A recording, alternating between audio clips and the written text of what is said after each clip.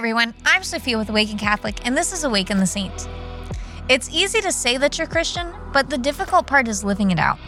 We face constant persecution because Christ desires us to live in the world but not of it.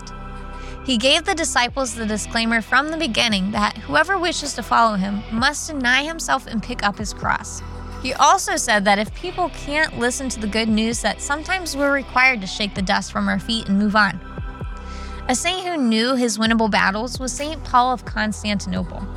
He was a humble deacon when he was chosen by Bishop Alexander to become his successor in the year 336.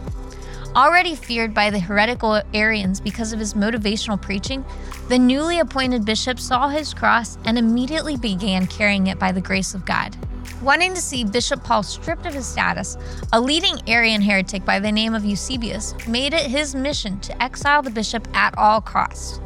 After countless false accusations, the council finally removed him under the notion that Bishop Paul was elected during the absence of Prince Constantius, and the prince couldn't allow his authority to be overlooked so easily.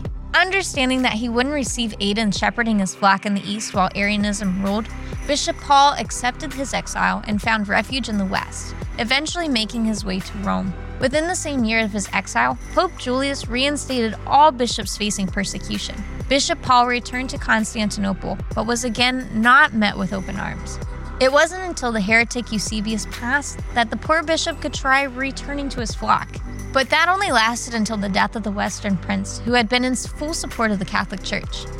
When Constantius heard of the passing, he and the Eusebian supporters once again exiled not only Bishop Paul, but countless other leaders of the church, including Pope Julius himself. This would be the rest of Bishop Paul's life. He would be exiled to Mesopotamia, then return to once again be exiled to Armenia. And for final good measures, the Eusebians imprisoned the bishop where he was starved and eventually martyred in the year 350. St. Paul could have easily stopped teaching against the Arians to avoid constant exile, which at first glance might appear his response. He did quite the opposite and simply brushed off the dirt from his feet. There's a popular prayer called the Serenity Prayer.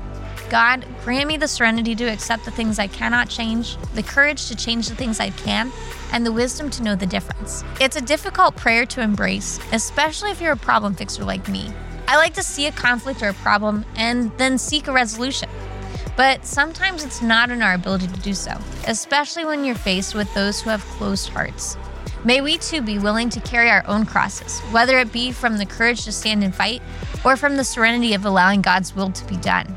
And may we also have the wisdom to know the difference. St. Paul of Constantinople, pray for us.